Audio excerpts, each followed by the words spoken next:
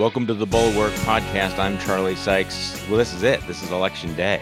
We've been doing a countdown. It's been 70 days to the election, 60 days to the election, and it is right here. And America's already feeling great again. We're having a new unscalable wall built at the White House. They've boarded up all of Washington, D.C., so things are going well, I guess. So we are joined on the line by Kevin Williamson of National Review and of many things. And well, first of all, welcome to the podcast on what's going to be a pretty wild and crazy day, I'm thinking. Yeah, I think, as I was saying before, I think I'm kind of need to take a nap at some point. I remember the 2016 election, and I was watching Fox News, and it's the only time I ever watched stuff like that, and watching the states come in. And right around the time it looked like Pennsylvania was going to go for Trump, I switched it over to MSNBC. Just because I enjoyed the kind of Al-Qaeda hostage video quality of the expressions on everyone's face right then. And I was obviously not very happy about seeing Donald Trump elected president of the United States of America. But I understand that kind of, partisan animal spirit, at least on election night, because it was kind of fun to watch Hillary Clinton lose. Well, there's going to be a lot of schadenfreude. And by the way, you mentioned that I probably will be on MSNBC at least briefly tonight. And we're also doing a live stream for the Bulwark. And it occurred to me that means there'll be a record of my face when things happen. Last time I'm sitting, doing the doom scrolling thing and looking at that damn New York Times needle. But they're bringing back the freaking needle. Kevin, does anybody in the world want the needle back? I mean, anyone? There are a lot of people I think are candidates that we should give the needle to. Yeah, but I'm not so sure about the New York Times needle. Although honestly, this may be a real change in the kind of media environment. I'm a New York Times subscriber. I generally like the New York Times outside of political news, which they do a pretty bad job on. But do you go there on election night? I don't go to the New York Times on election night typically. I don't know where I'm going on election night. I mean, there are so many different places to go. In fact, that's one of the things I have to figure out today, what the strategy will be. Generally, I think that the best option is to go to people who are really knowledgeable, who really know how to read the results, and then follow them on Twitter. Yeah. Because when a result comes in, you know this, saying, well, X percent of the voter in Florida and so is leading, unless you know exactly where those votes are coming from, what county, what percentage of the votes from that county, what the expectations were for that county, what the targets were. The numbers are absolutely meaningless, but there are wonks out there, and you can follow those wonks. So I'm gonna do a wonk search later this afternoon. Oh, that's good. I don't really do the Twitter thing, so I will not be doing that, but maybe I'll, where will I check in? This is kind of my tradition. This is my 1 year of the night to watch television, or at least to watch cable news. I always tell people, even when I was in New York and I used to be on Fox News a lot, I've never watched a Fox News program all the way through. And I don't expect that I probably ever will. I think they're going to be talking about the gypsy threat tonight. Or I have some cousins in Eastern Europe, and they are just horrifying on the subject of gypsies. Gypsy prejudice is a real thing in the world, apparently still, but it's a European thing. Well, it's a big thing on Tucker Carlson, and you can always tell when things are getting a little bit difficult because he's going to shift to the gypsies. Okay, so before we get into the heavy duty punditry today, and how we feel about all of this, the president, who's been on this whirlwind tour, called into Fox News. He was here in my home state of Wisconsin, where he spent a great deal of time. He came into Kenosha last night, and as far as I can tell from social media, he spent most of the time complaining about the quality of his microphone and threatening not to pay the vendors because the microphone was so shitty. So, hey, that's the way. And then he was also attacking Bon Jovi. Every time he meets Bon Jovi, microphone is a hard way to get a Reagan moment. Yeah, exactly. Okay, so he calls in to Fox and Friends this morning, which is his safe space, and I'll let people decide how they think he sounded. Okay, so this is election day. This is the important day of his life. This is the day that will determine whether or not he is a one-term president. And here's President Donald Trump calling into Fox and Friends. So, Mr. President, the analysis of what they're talking about and some of the things you've said, they are suggesting that you may declare victory if the early numbers favor you. At what point will you declare victory? When there's victory, if there's victory, I think we'll have victory. I think the polls are, suppression polls, and I think we'll have victory, but only when there's victory. I mean, there's no reason to play games, and I think we'll have victory. I think I look at it as being a very, a very solid chance at winning. I don't know what the chances are. I don't know how they rate the chances, but I think we have a very solid chance of winning. Kevin Williamson, low energy. I mean, really low energy. Yeah, we know he doesn't drink, but that's kind of what I sound like when I've had about 6. It's funny that he was saying he doesn't know what the chances are, because I think he's got a hotel in Las Vegas. He's got to know some odds makers out there. He knows the guy to make a phone call and talk to about it. So yeah, he's always been a strange cat. He's going to be a strange cat all night tonight, and I think that if he should lose, his lame duck period is going to be a real entertaining circus.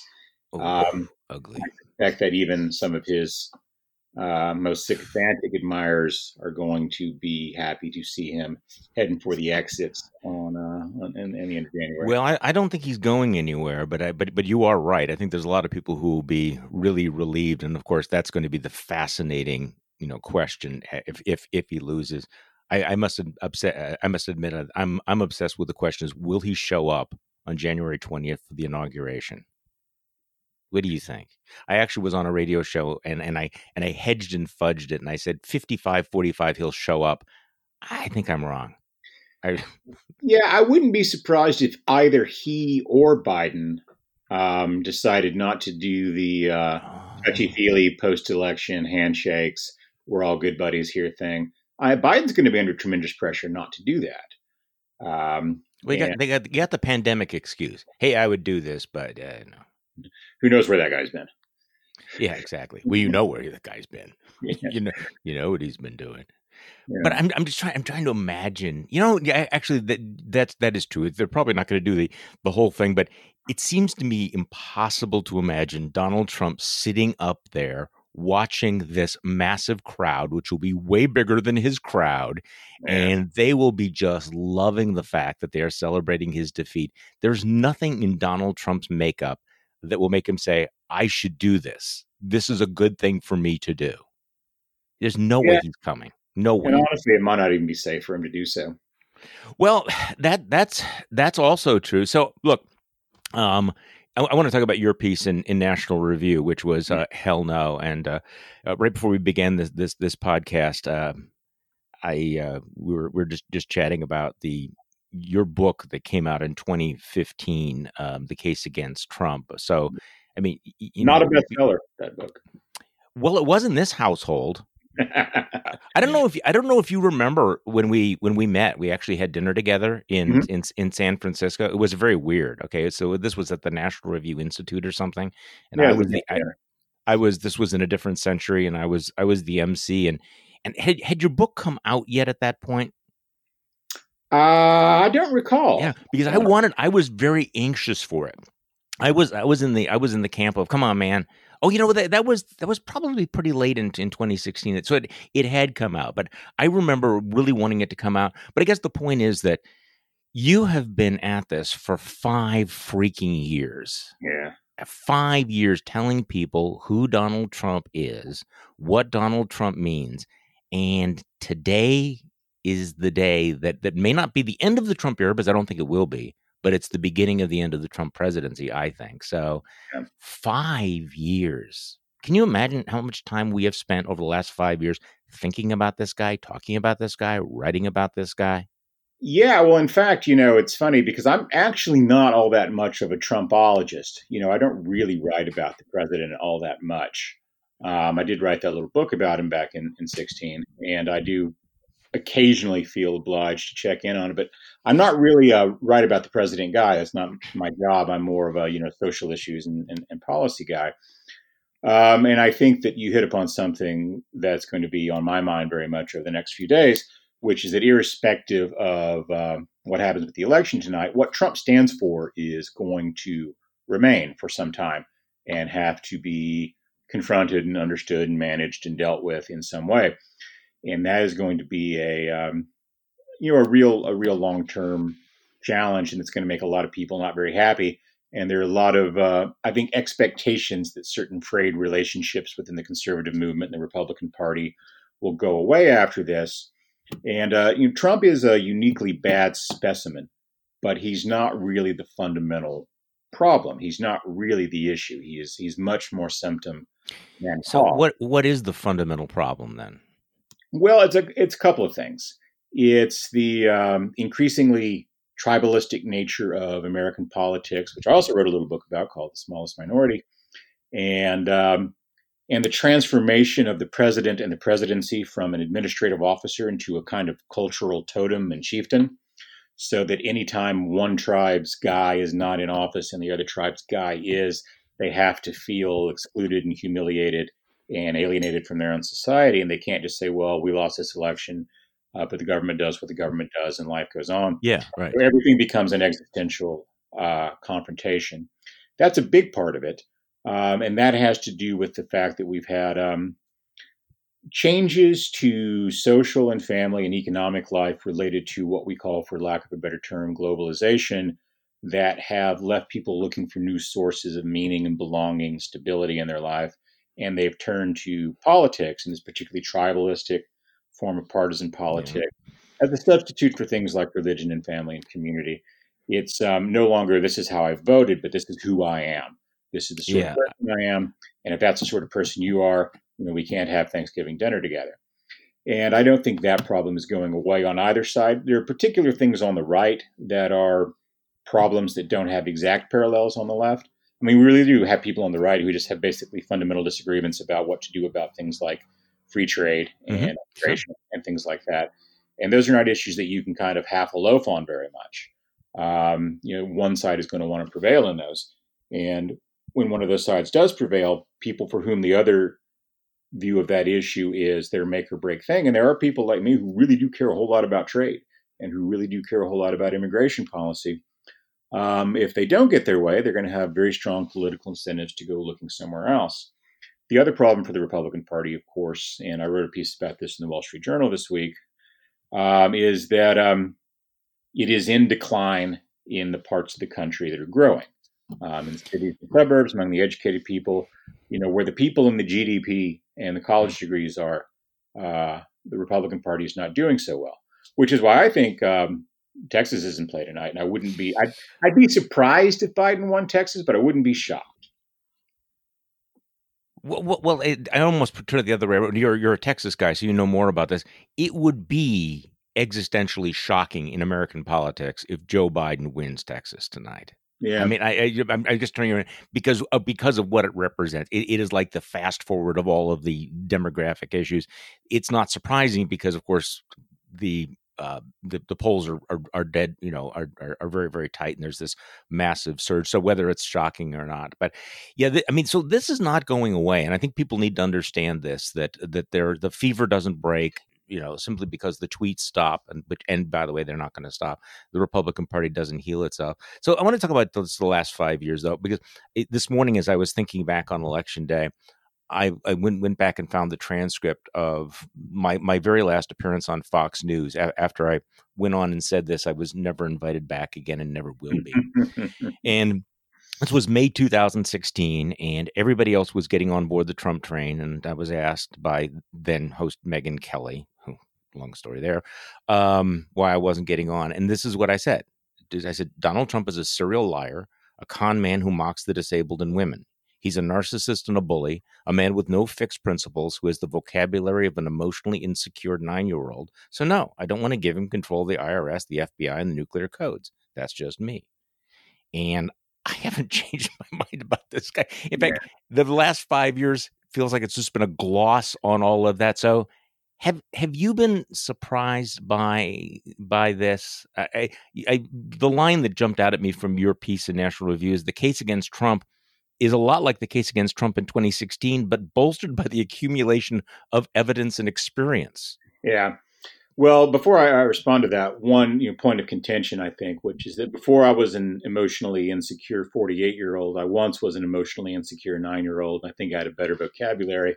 So let's not I apologize to 9-year-olds hammer everywhere. on the toddler too hard there. Yeah. So in 2016, on election night and immediately thereafter, I had a couple of conversations with some senior Republican officials, as they call themselves, and the general expectation was that, at some point when he gets inaugurated, Trump gets sat down and someone comes in, some, Al Haig type figure, Mm-hmm. and gives him the what's what. Here's what's actually going on in the world. Here's the actual dangers we face. Here are the problems domestically. Here are the problems internationally. Here are the things that are on your inbox, right now. And what are you going to do about it?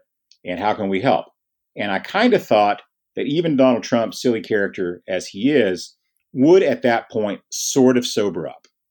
He would go, well, hell, I never actually expected to win this stupid thing, but now I'm president of the United States. At the very least, I don't want to embarrass myself and go down in the history books as a ridiculous buffoon, which of course is what he's done instead. Maybe I should take this seriously. Maybe I should, start consulting some people and listening to people who actually know about this stuff, delegate some things. And as I mentioned in the National Review piece, to the extent that he did that, those are the places where he was really quite successful. Yeah, Federalist Society judges. Right. Yeah, like punting that stuff over to people who knew what they were doing, and all he has to do is say, "Well, you did my homework for me. Thanks. I'm happy to take this list and do it," because he's totally intellectually capable of trying to nominate Jeanine Pirro or Judge Judy or his sister or whoever to the Supreme Court. That's his sort of normal inclination. In fact, the first time he was asked about that, he suggested he would nominate his now estranged sister. So, the tax bill, which has some pretty good things in it, although I think it had some problems as well, was largely a Paul Ryan joint. And he has, in deregulation, things like that, more or less outsourced that stuff to responsible kind of conservative Inc. Type figures, although he hasn't always got that quite right either. And it's the stuff that he's actually interested in and gets personally involved in that are a mess. Foreign relations, immigration, those sorts of things, trade especially, where he's just made a hash of things and cost Americans probably hundreds of billions of dollars that'll never be recovered. So, people, because of this tribalistic aspect of our politics, people really demand from me a lot. Say you'll vote for him, say you like him better than Biden. Of course, I won't say those things, or at least admit that he's been good for African Americans, or at least admit this, or at least admit that. It's this very "you shall admit" confessional, inquisitional model of politics we're in right now. But my basic position here is that I'm a conservative. I'm pretty naturally inclined to support Republicans and to give Republican candidates the benefit of the doubt, and to give them a bit of leeway for being politicians and that kind of stuff. We do that. That's natural. But if you want my vote or you want my support, you just can't ask me to vote for a corrupt buffoon who doesn't actually really agree with most of the things that I agree with, who can't do the job, who spent 4 years showing that he can't do the job and isn't willing to learn how to do the job and wasn't really even quite trying to do the job. So if that means Biden, well, that means Biden, although I've got high hopes for Joe Jorgensen of Libertyville, Illinois. How great is it that the Libertarian nominee was born in a city called Libertyville? It's perfect. That's foresight. It's almost like Bill Clinton coming from Hope, right? Hope, yeah. It's something like that. Well, the pushback that you get the same pushback that I get, which is that, oh, you're just objecting to the aesthetics, you're objecting to his personality. If it wasn't for the tweets, it wouldn't be so bad. Yeah, that and elections are binary, the two great intellectually cowardly dodges of our time. When you're voting for someone, you're affirming that. You're affirming that position. You're saying, I select this person to be president of the United States of America. Now, you can tell yourself all day, well, I was making a lesser of two evils choice, and maybe you were. And as I've always said, I like Trump better than Hillary, or I like Trump better than Joe Biden, is a perfectly defensible position. It's a perfectly defensible position. It's not necessarily my position, but it's a perfectly respectable position. The non-respectable position is this guy's a good president. He's been good for the country. He's done great things for America. And this nonsense about he's worked harder than anyone else. He's the only man who's ever tried to keep his promises, and all of this nonsense. Do people actually believe that? Yeah. I'm actually serious. But I hear people say things like that, and I really want to look in their eyes and go, okay, is somebody at home there? Do you actually believe these things, or do you think you have to say these things?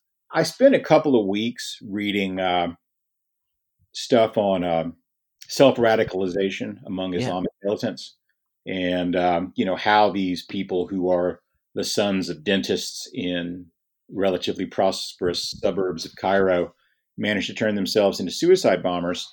And I think that it's a lot like what we've seen with the sort of self-radicalization of the Trump movement, which is not to say that I think these people are the moral equivalent of Al-Qaeda suicide bombers, but it is possible to work oneself up into a kind of frenzy without a lot of help from the outside.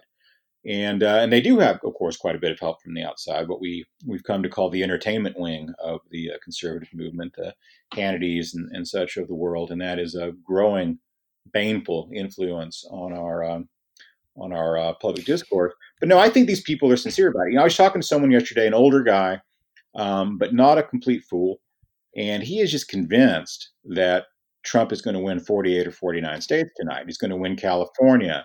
And he's convinced of that not because of anything he's read or any polls or things like that, but because it's an argument that makes sense to him moralistically. So he believes that Biden doesn't deserve to win these states, therefore Biden will not. And that kind of conflation of one's own moralistic preferences and social affiliations with reality, I think, really drives a lot of that stuff that you're asking. Did you prepare him for disappointment? I offered to bet him $20,000. Yeah, there's money on the table out there. This would be a great moment. Just like there's the pro tip: find people like this and see whether or not they're willing to put some money on it. No, it is interesting to me, and I do know what you're talking about, this alternative reality that if you're immersed in it, if you marinate in it long enough, you begin to believe it, or it becomes irrelevant whether it's true. It's just it's what you.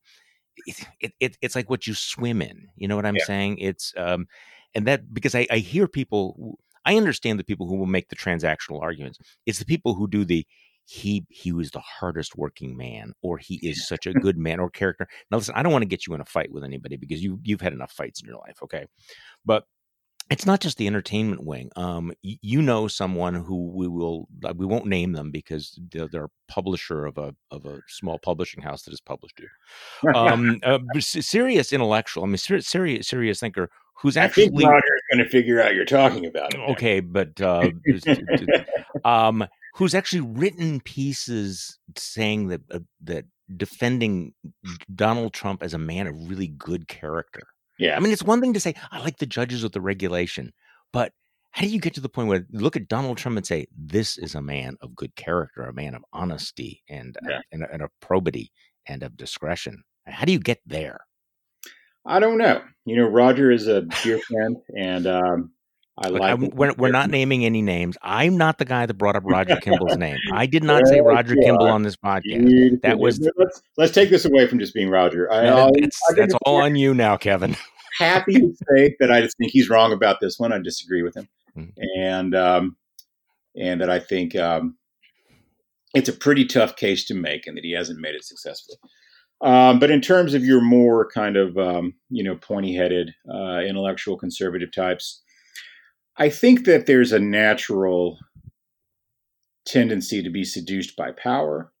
And so when someone wins election as president of the United States, they automatically get invested with this sort of awesome power that is really quite seductive, and people find excuses and they come up with ever more unlikely arguments and justifications.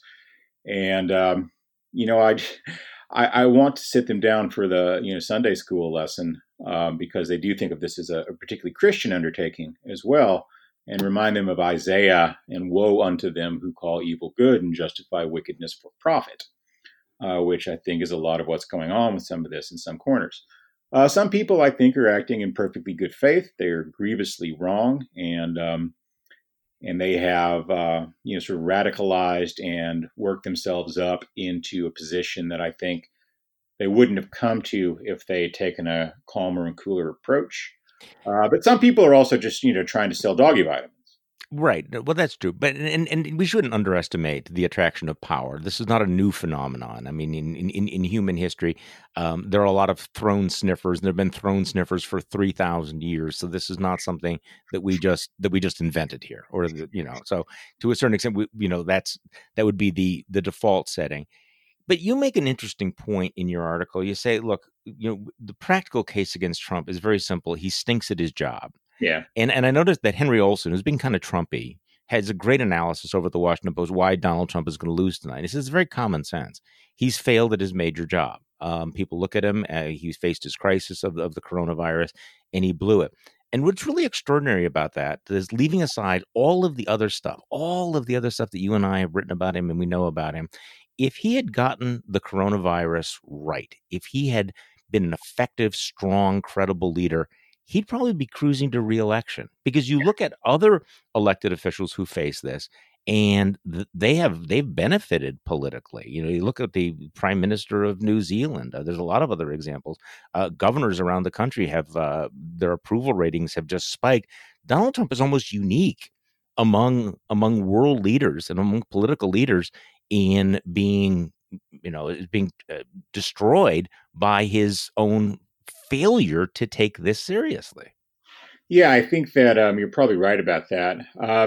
I think that one of the things I always try to address, and I've never been successful in doing this and probably never will, but we have a basically superstitious attitude about the relationship between the president and the economy.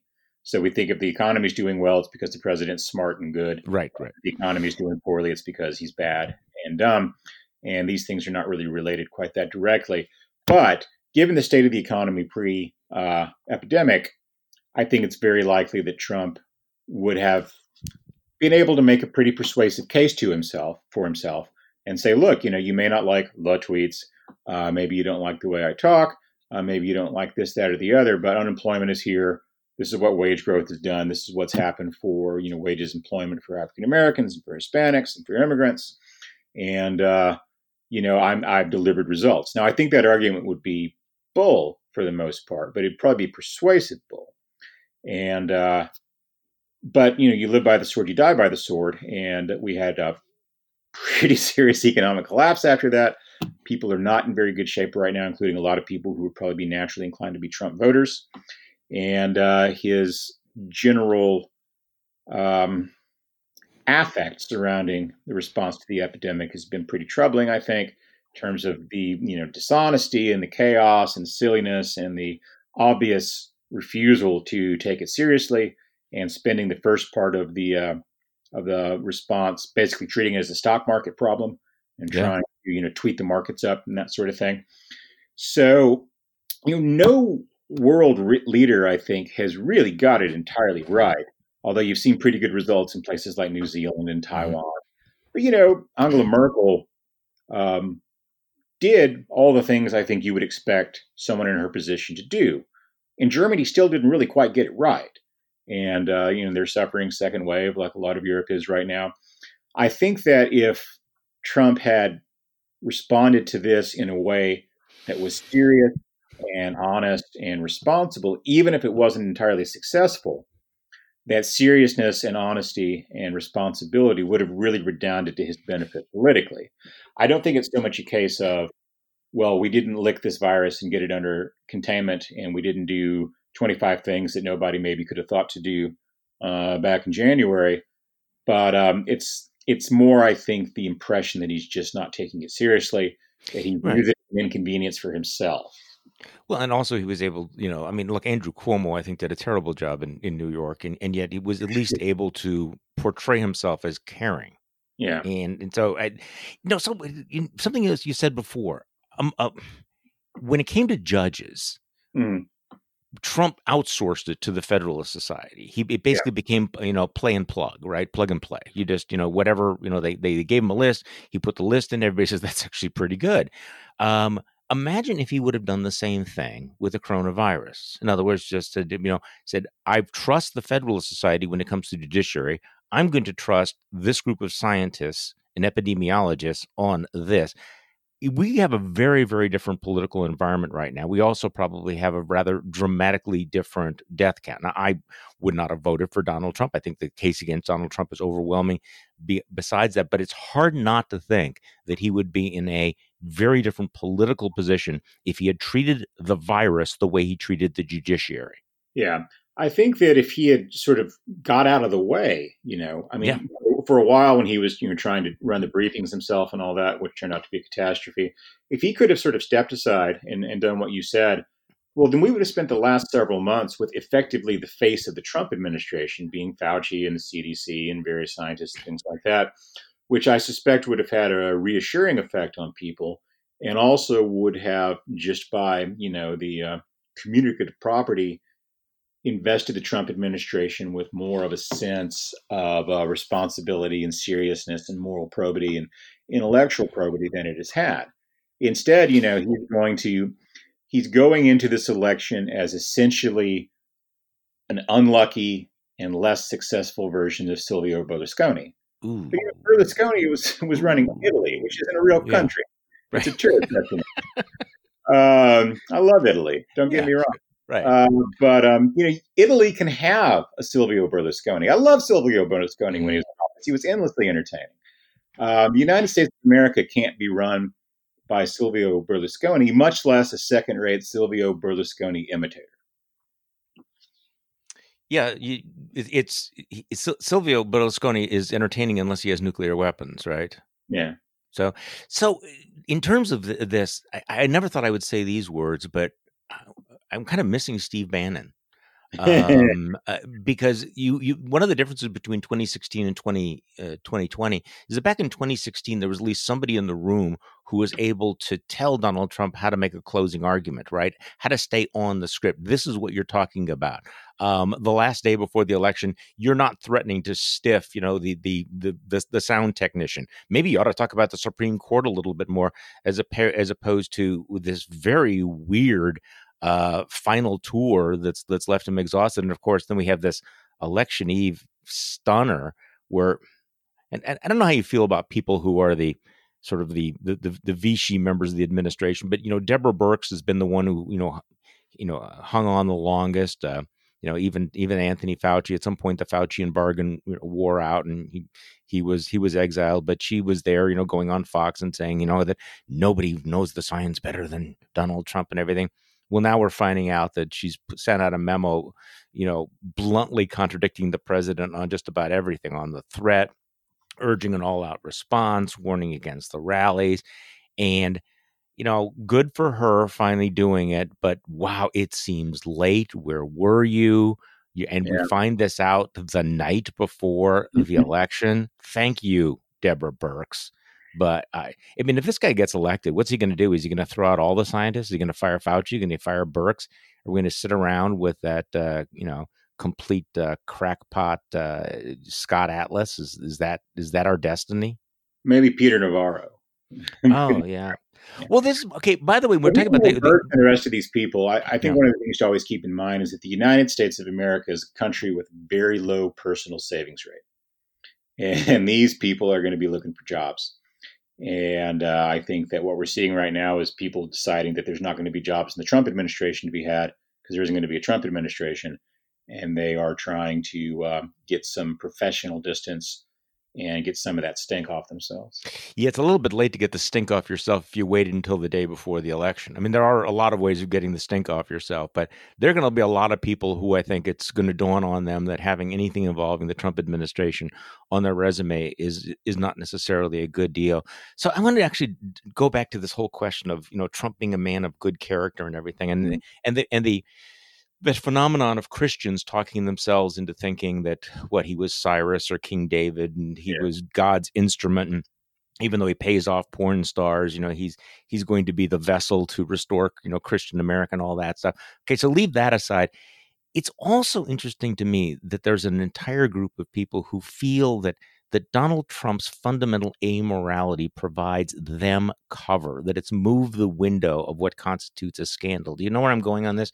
That his attraction to people who are all the other people who out there who are the grifters and the sketchy folks who somehow think that they can be under his umbrella, where their conduct, which would earn them exile any place else, is suddenly acceptable. And I'm thinking in the back of my mind, just going to, I read this long Politico magazine article about Jerry Falwell Jr. and his wife. Have you seen this yet? No, I haven't looked at it. Oh man, it's just like pour yourself a bourbon and read this thing.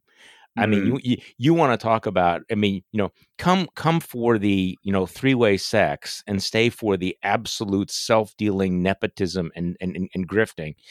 And as you put it down, you go, okay, I get it now. I get why a thorough creep and crook like Jerry Falwell Jr. would think that Donald Trump's great, that I'm going to associate himself with him. I'm going to pal around with someone like this, because maybe for them, it's sort of the opposite of the stink wearing off. It's that the stink is so great that nobody's going to notice how badly they stink. Yeah, I think that with the caveat here, of course, that Sigmund Freud was a intellectual fraud. Well, he was. He was a bad scientist. He was a poor scientist, as Dr. Ghostbusters would say. But the concept of projection, I think, is actually kind of useful, because my observation is, in fact, that people tend to generalize from their own characters. So people who are dishonest expect everyone to be dishonest. Men who are unfaithful to their wives tend to be very, very jealous and assume that their wives are going to be unfaithful to them. People who cheat and chisel and lie in business expect that everyone else does. And partly that's in order to offer themselves justification. Well, everyone else is doing it. I have to level the playing field for myself. We can't be gentlemen losers like Mitt Romney. But part of it is people actually really believe that. Dishonest people believe that other people are like them. And I suspect that Falwell and people like that really believe that they live in a world that is populated largely by people like themselves, instead of the truth, which is they live in a world that's populated about 25% by people like themselves, which is not a huge number, but it's not nothing either. One of my great regrets, by the way, of my most recent book, And the Smallest Minority, is that the one line Regnery made me take out was a great line about Jerry Falwell Jr., which I unfortunately cannot repeat here, but I'll tell you about some other time. Oh, well, you can repeat it here.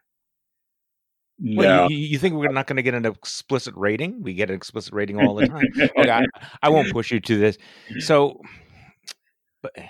and we talked about The Smallest Minority. You've been on the podcast to discuss that book as well, because we are living in. I do think that one of the big challenges that we're going to face is not right versus left, but liberalism, small l, versus illiberalism. Yeah, and the challenge of against liberal democracy does not come exclusively from the left. And I think this is one of the things that right now people on the left don't want to hear this. They don't want to hear a both sidesism. But once this is all over, I think we're going to have to confront the illiberalism across the political spectrum, which of course was what you have been writing about. Yeah, and of course that illiberalism doesn't only come from the state as well. It's a matter of employment life, and particularly in big corporations like Google and Microsoft and J.P. Morgan and places like that take a really aggressive kind of political stance toward their employees and toward other things as well. So I think that you're probably right about that. But I think that is a conflict that happens mainly in the culture, not mainly in politics. Mm-hmm. I think this is definitely a case of where society is heading is going to influence government a lot more than government's going to influence where society is heading. Fair point. No, fair point. Okay, so it is election day. People are going to be listening to this, and it's going to be on our permanent record. So if we're completely wrong, and I think that Donald Trump is going to be defeated for re-election, I don't think it's going to be particularly close. I think there are going to be some states that are going to be nail biters. But do you want to talk about Texas? What do you think is going to happen in Texas down there? Because to me, as this is going on, I've become more and more fascinated by the incredible votes in Texas, what's happening in Texas, the desperate legal maneuver down there to throw out 127,000 votes out of Democratic-leaning Harris County. but I also kind of feel that it's been the Lucy in the football, the whole Beto O'Rourke thing, Beto, and he comes within 3 points, but he comes in with 3 points against one of the most detested figures in American politics, Ted Cruz. But so tell me what your gut sense tells you about Texas right now. Yeah, well, if I were betting my own money on it, I would bet that Trump wins Texas, but it'll be closer than people want for it to be. Republicans in Texas are having a little bit of a come to Jesus moment, I think, right now. And I think what really got their attention was that last time around, in 2018, there were a number of Republican candidates who lost races in this state and lost races while they still had money in the bank. Yeah. So the Republican Party here had grown very complacent, very self-satisfied. It has been for a long time, to a non-trivial extent, corrupt. And these things are all kind of coming home to roost. But the principal problem isn't people moving here from other states. In fact, there's been some reason to believe that the migration from California and such has been a net positive for Republicans in Texas, because the people leaving California tend to be more conservative. The problem isn't growing Hispanic population. Trump may actually do relatively well among Hispanics in Texas. The Mexican American population in Texas is distinct. It's socially and culturally quite different from, say, California. But the problem, of course, is cities and suburbs. Texas has 6 of the nation's 25 biggest cities in it. It's got, I guess, 2 of the 6 largest metropolitan areas in it. It's an increasingly urban state, and the suburbs, particularly in places like Harris County and Dallas County, Tarrant County, increasingly resemble the cities that they surround. You're seeing, essentially the Philadelphia pattern happening in Texas cities, where for a long time, those 5 counties where, Philadelphia had Democratic turnout of about 117% on any given election. Yeah. And then the other 4, suburban counties were pretty reliably Republican. Then, Montgomery County went Democratic, then Delaware County went Democratic, and then Bucks County went Democratic. And, eventually you'll lose the whole region. And I think we're seeing that around here too, where, Dallas County has been pretty overwhelmingly Democratic for a long time. But now you're seeing it in Tarrant County, where Fort Worth is. And, you're seeing Democratic inroads in traditionally more conservative places like Collin County and Williamson County, no relation. And these trends are should be very worrying for Republicans this year, certainly, but also in the long term. So, Trump won Texas with 52% of the vote in 2016. Not a huge number. So he far outperformed in the neighboring states, in Oklahoma, in Arkansas, in Louisiana. I think in Oklahoma he got 65%, something like that. And then, in Wyoming, he was at almost 70% of the vote, I want to say, something like that. So his performance in Texas wasn't very good to start with, and he underperformed the Republican House candidates in that same year by about 5 or 6 points. I think maybe 5, now that I think about it. So he's not been a super strong candidate here in the past. So when we've got polling that shows them tied, as some highly regarded polls do, or polls that show Trump at a lead of less than 2%, I still would be surprised if he lost Texas this year, but I wouldn't be just shocked by it. Although I agree that this would be a real wake-up call, I think, for conservatives and for the Republican Party. Although what they should be paying attention to is the fact that Democrats may win a majority in the Texas State House. I was actually going to mention that, because the down ballot implication, even if Trump wins Texas, you have a bunch of Republican congressional seats that are vulnerable in the areas you just described, and then of course there's the possibility of the Democrats taking control of the legislature, the House. So there are a lot of long-term consequences to what's going to happen today in Texas. Yeah, and I think it's a real sign of our times that you've got Republicans in Texas saying to themselves, well, thank God we don't have straight ticket voting. Yeah, I bet they do. I'm trying to think whether we still have straight ticket voting. People don't. In Wisconsin, we had a long tradition of splitting our votes. It was kind of a thing, and then starting about 2010, that went away. It appeared to it was total partisan voting. I think it came back in 2018, but it's going to be very interesting to see how that plays out again. No, Texas has become this fascinating story, because you get the sense that the future of the Electoral College and of national politics is going to be playing out in the Sun Belt right now, as much as I think the focus of the election needs to be on the upper Midwest. I mean, I think whatever happens, it's going, the election tonight will be decided by Pennsylvania, Michigan, Wisconsin. He holds that blue wall, and if Biden holds that blue wall, he can lose Texas, he can lose Florida, he Yep. can lose North Carolina. I think he can even lose Arizona. Mm-hmm. I have to have my map in front of me, but as long as he wins Pennsylvania and Michigan and Wisconsin, it becomes very, very, very difficult for Donald Trump to get to 270. So I'm a big believer in the blue wall, but I am absolutely fascinated by watching these numbers out of Texas and who these people are that are coming out, and the numbers and the enthusiasm. It strikes me as really ironic that in the year in which the Republican Party becomes overtly and obviously the party of voter suppression and doing everything possible to make it harder to vote and harder to count votes, that you're having this voter backlash that's going to be, it's going to be something for historians to look at for a very long time. Yeah, and I also think that and this may be short-lived, I'm not sure, but it's really difficult, I think, for Republicans to make the blue state model doesn't work argument in Texas, because you've got my alma mater, the University of Texas, in a very, very liberal city in a very liberal county, which is governed as though it were a county in California, and it's putting out tens of thousands of graduates every year who are staying in Austin and getting good jobs and living good lives and perfectly happy with their situation. So to tell some guy who just finished up at UT and went to work for Apple and is making $180,000 a year, well, you've got no future.